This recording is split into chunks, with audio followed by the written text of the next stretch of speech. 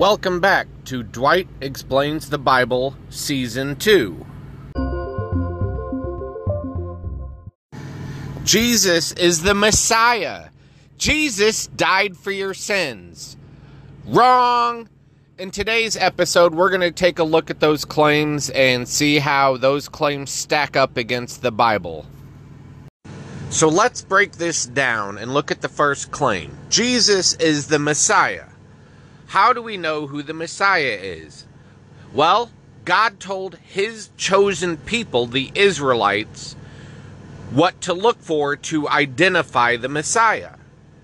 They were told that the Messiah would bring the Israelites back to Israel and bring peace among the nations. Has any of this happened? Are all the Jews back in Israel? Has there ever been peace among the nations? I don't think so. Another prophecy, Hosea chapter 3, verse 4 and 5, is that that God would bring the Messiah back from the house of David. Now, there's two different chapters in the Bible that follow the lineage down to Joseph, Jesus' stepfather.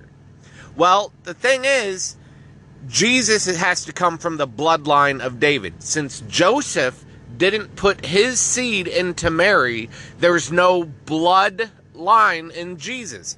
Jesus is not the Messiah because he did not come from the bloodline of David. Joseph's genealogy is irrelevant. God told his chosen people that the bloodline of David would be found in the Messiah.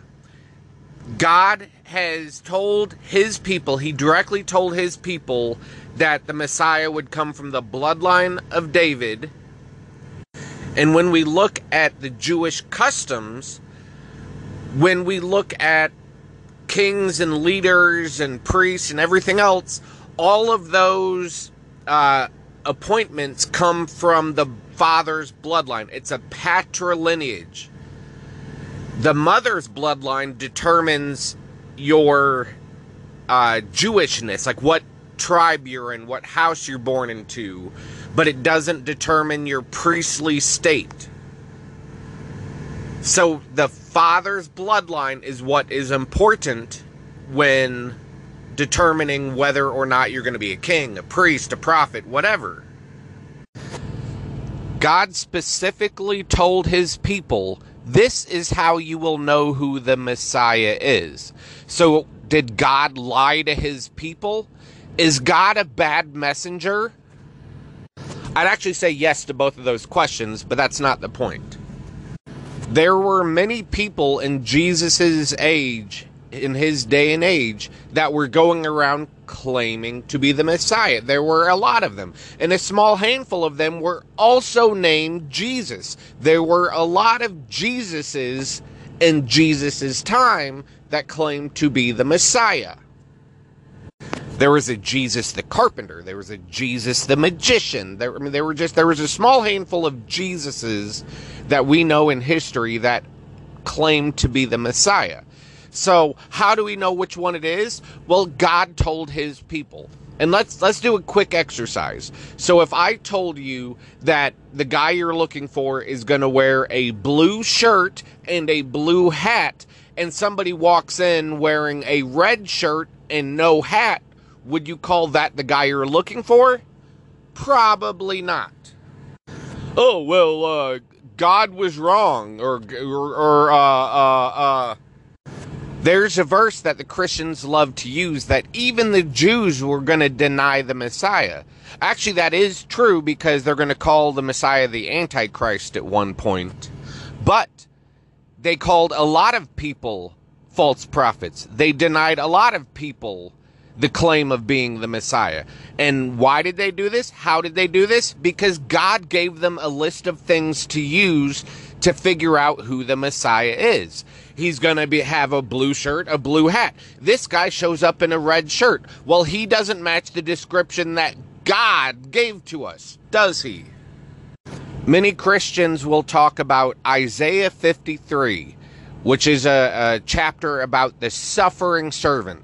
And they're going to say, well, that's Jesus. It's talking about Jesus.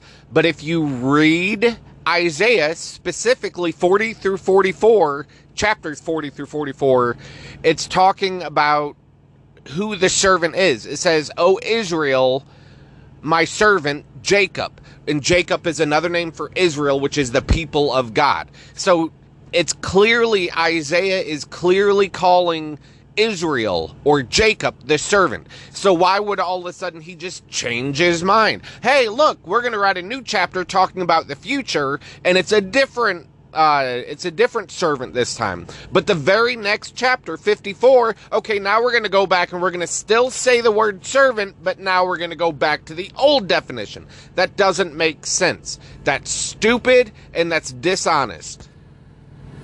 What does Isaiah say? Who does Isaiah call? He specifically names the servant 5, 6, 7, 8 times throughout his chapters. The servant is Israel. Oh, it's a suffering servant. Yeah, Israel. Because Israel, the people, have gone astray. They've suffered. They've been persecuted. And it talks about he's going to restore them. God's going to restore them eventually. So the servant is the nation of Israel, is the people. Christians typically yell at us or at people who don't believe their narrative that we're taking things out of context when they literally take this verse out of context. They literally take this chapter out of context. They ignore the rest of Isaiah to say, oh, this is talking about Jesus. And they ignore where Isaiah specifically identified who the servant was that he's talking about. Oh, he was talking about the guy in the red shirt when Isaiah says, no, it's a blue shirt, blue hat. Pay attention. Why would God give the Jews this checklist of what to look for in the Messiah if he wasn't even going to do that? Why would he lie to his people? Why would he deceive his chosen people? Does that make sense to anyone? Anyone? All right, well, that's enough of that claim. Let's look at the next stupid BS nonsense claim that they make. Jesus died for our sins. He took the sin of the world upon himself. Well, I thought Jesus was supposed to fulfill the Old Testament. Jesus was a fulfillment of the Old Testament. The only way that you can fulfill the Old Testament is by following the Old Testament. Remember, Jesus wasn't a Christian. Jesus was a Jew. He followed the Torah. He obeyed the Sabbath. He obeyed the Torah. This is how one of the prophecies the Jews had. He was going to be a Torah observant prophet. So what does the Bible say about Jesus dying for us? Let's take a look, shall we? Deuteronomy 24:16. Every man shall be put to death for his own sin. God is telling his people that each person will be accountable for their own sins. Well, maybe it doesn't mean that. Okay, Exodus 32. It's like verses 30 to 35. But Moses goes up on the mountain, gets the 10 Commandments. He comes down. His people are worshiping a golden calf. Pisses God off, pisses Moses off, right? But what happened there, I think I've covered this before, they were worshiping the golden calf as an idol to God. They were trying to worship God, but they were using their old methodologies to worship God, and God doesn't want that. He doesn't want pagan traditions. He speaks many times against the customs and traditions of man.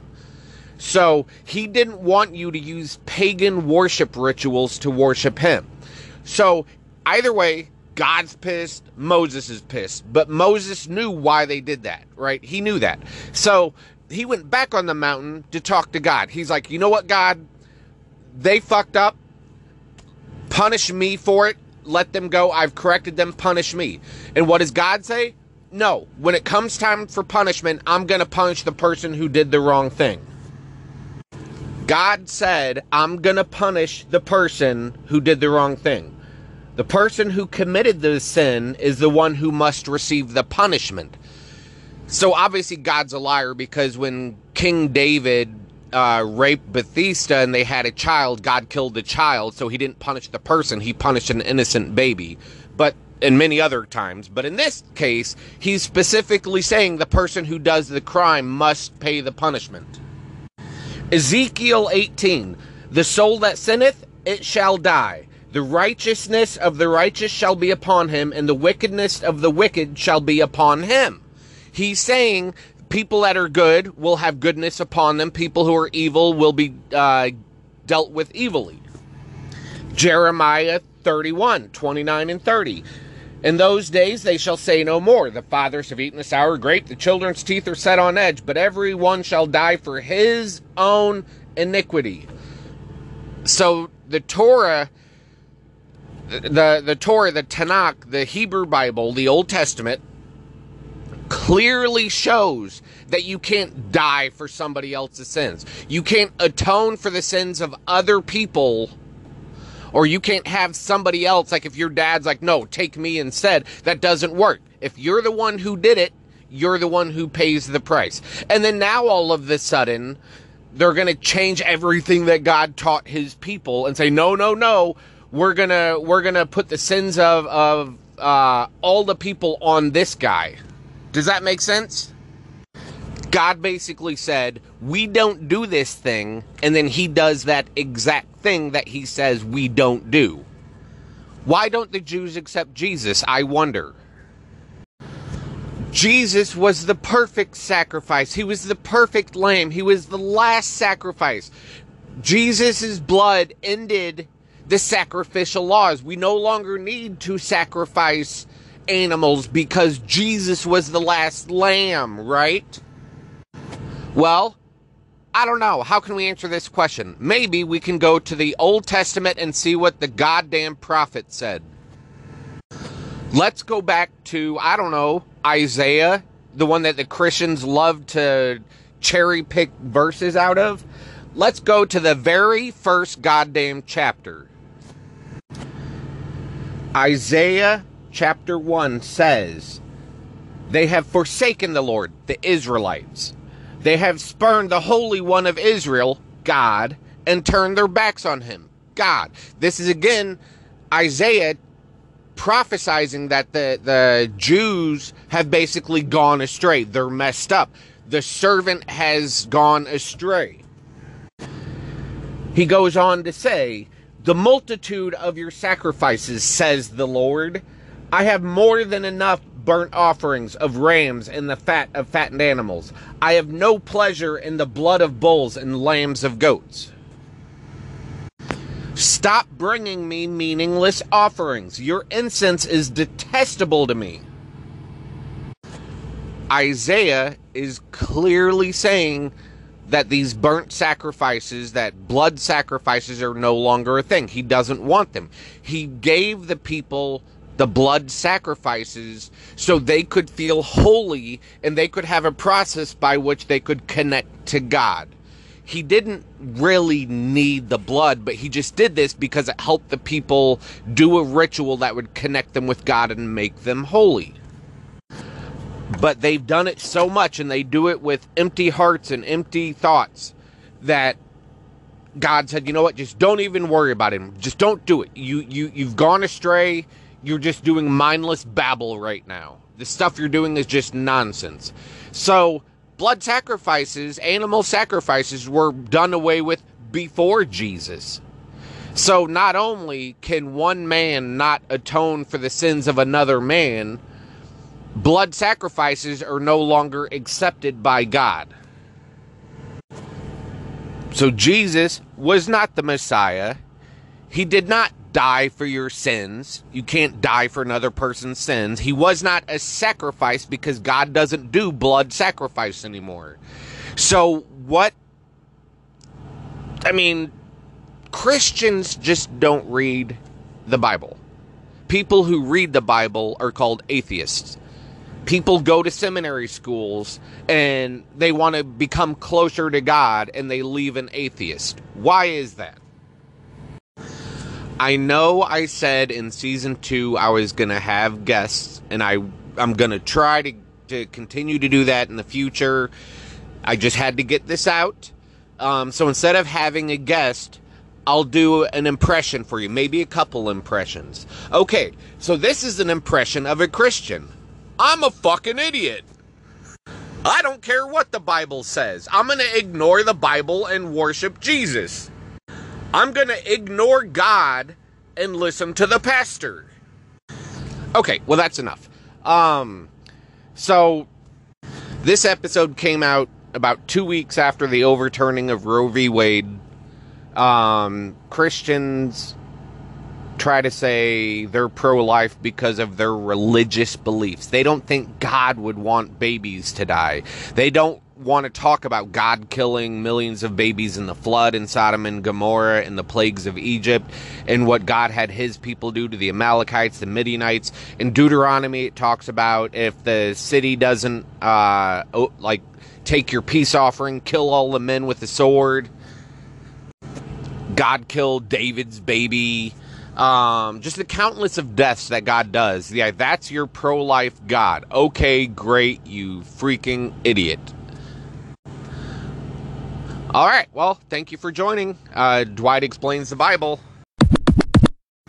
Season 2.